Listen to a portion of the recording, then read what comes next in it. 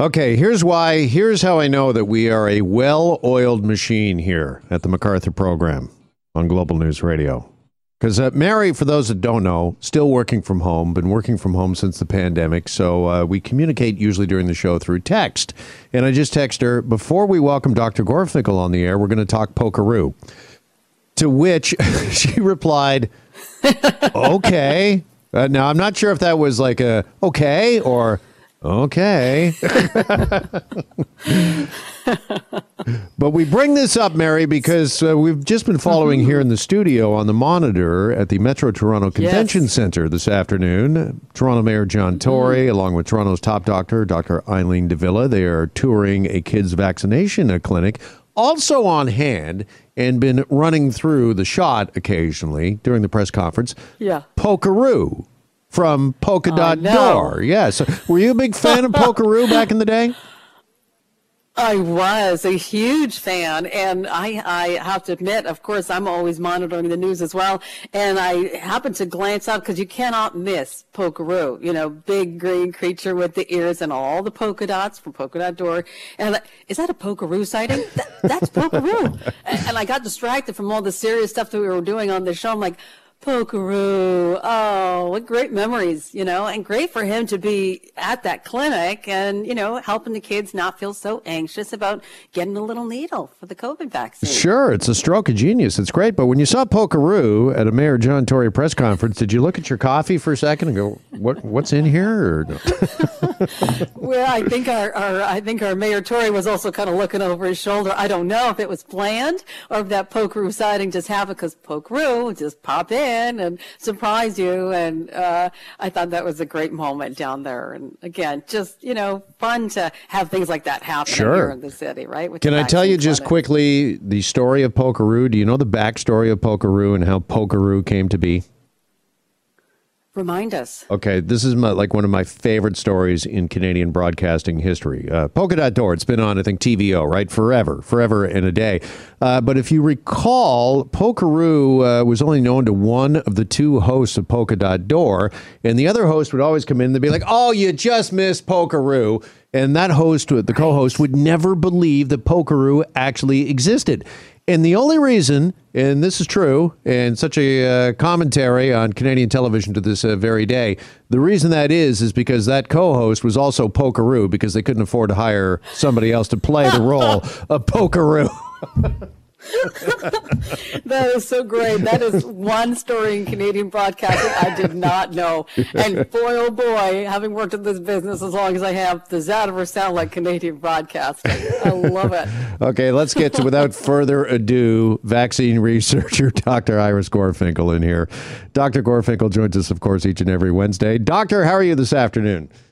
Cannot complain on this cold day. It's doing pretty well. I hope you're okay. Yeah, we're doing very good, thank you. Listen, nice to see, as Mary mentioned, Pokeroo helping out in Toronto at a kids' vaccination clinic. First Canadian kids receiving their pediatric vaccines today. This is something, Dr. Gorfinkel, we've been waiting for a while. So just how big is today in the next couple of days as we begin the rollout?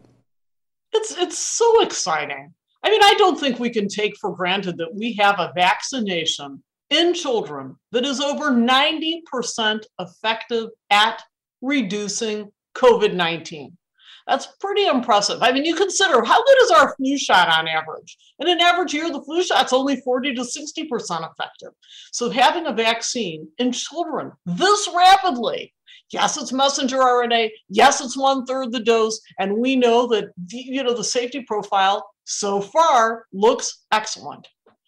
All right. So what is it that parents need to know? Again, we've had roughly, I think, 100,000, maybe even a little more, sign up of the 1 million eligible kids between the ages of 5 and 11 here in the province of Ontario. What is it that parents need to know, those that might be a little concerned about the vaccine for their kids? The biggest problem that they're going to face is the child's own fear. And that affects some 60%. That's 60% of children who are getting the shot. They're worried about the immediacy of the pain of the vaccine. And I think the best way to manage that is to explain to the child exactly what to expect, so that way it takes away some of the mystery. The size of the needle is about the size of one thick hair. That's actually the size. It's not a very big thing. And what sometimes happens for that 10% of children, 1 out of 10, who are so worried they're practically phobic, you may want to consider getting some EMLA gel. That's a special gel you can get from the pharmacist that numbs the skin. You put that on about an hour before. And then what also helps, we know this from Israeli researchers. This is so cool. If a child with a burn has to have a dressing changed, a game works just as well as an opiate drug for that child.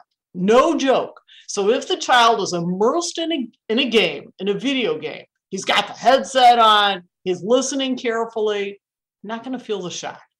Not going to feel it. Between those two things, we've got it under control. 3 things, the explanation and owning it. So I think that's the biggest thing. Parents, of course, are worried about the immediate side effects. And what do we know about that? Yeah, the child will have some minor redness and soreness at the injection site. And about 60% of children, 60, will experience some headache, fever sometimes. This is like 1 or 2 days. It's not very long. Muscle aches can happen, and same with joint pains that are fleeting.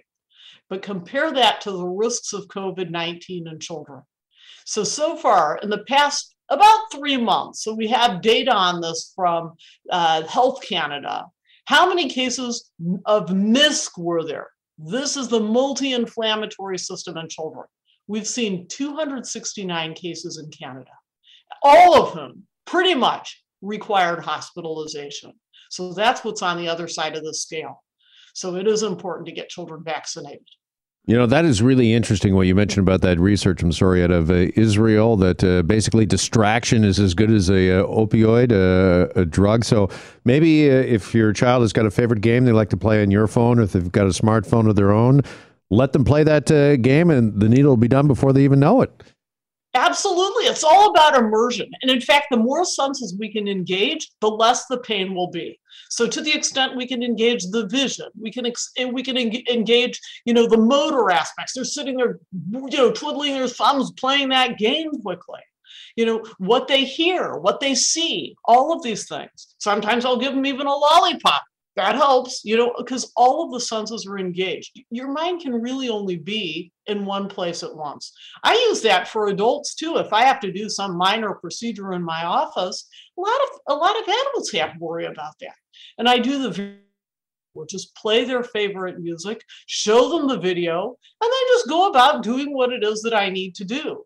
And a lot of the time they're surprised at just how quickly it's over. That is really, really fascinating. I wanted to ask you as well, we've had, again, roughly, I think, about 100,000 kids sign up through the online portal. We were talking with Dr. Peter Jüni yesterday, head of the Ontario Science Table. At that time, it was roughly 68,000, 70,000. He was happy with the initial response. Are you happy with the initial response, Dr. Gorfinkel, and where do you think we need to get to really, start talking about an endemic rather than being in a pandemic? I mean, do we need 75, 85% of our kids fully vaccinated? Well, ideally, in order to achieve herd immunity. What is herd immunity? Just really quickly, it's the point at which the disease will no longer spread because enough people have either been vaccinated or have had the disease. And here we're talking about having been vaccinated. We need 90% of people vaccinated. And the big problem, of course, is Delta, because it's so much more transmissible.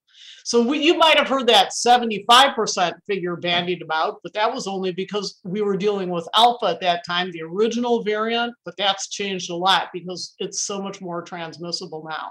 So kids under the age of 12, easy to remember, the 12-12 rule, 12% of the population. So in fact, we cannot achieve herd immunity without having this population vaccinated.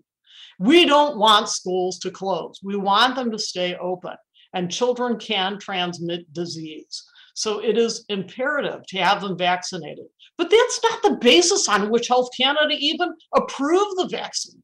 They approved it because when they looked at the safety in children, it's for the child himself or herself that the vaccine is approved. It's not approved for the greater good of public health. I think that's a common misconception because the harms of COVID in children are substantive.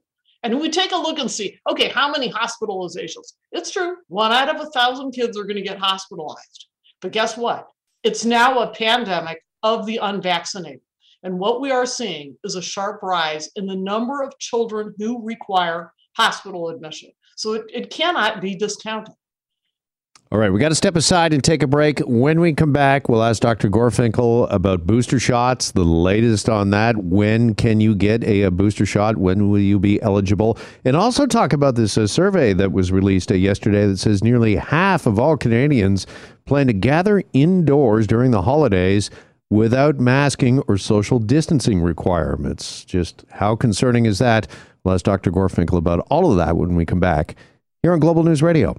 Hi, it's Shauna, and I might be a bad parent because my kids think French fries are vegetables. Hey, it's Ryan, and I might be a bad parent because I went out for wings when my wife was in the hospital after giving birth. Johnny here. I might be a bad parent because in my house, the tooth fairy gives pocket change. But we're not alone. Len emailed us and said his 6-year-old daughter's Tarzan moment going from love seat to lazy boy by curtains made him more proud than any dance recital. And Andy left his 2-year-old at the rink. All right, guys, I'm sure we're not alone. Like Andy's kid.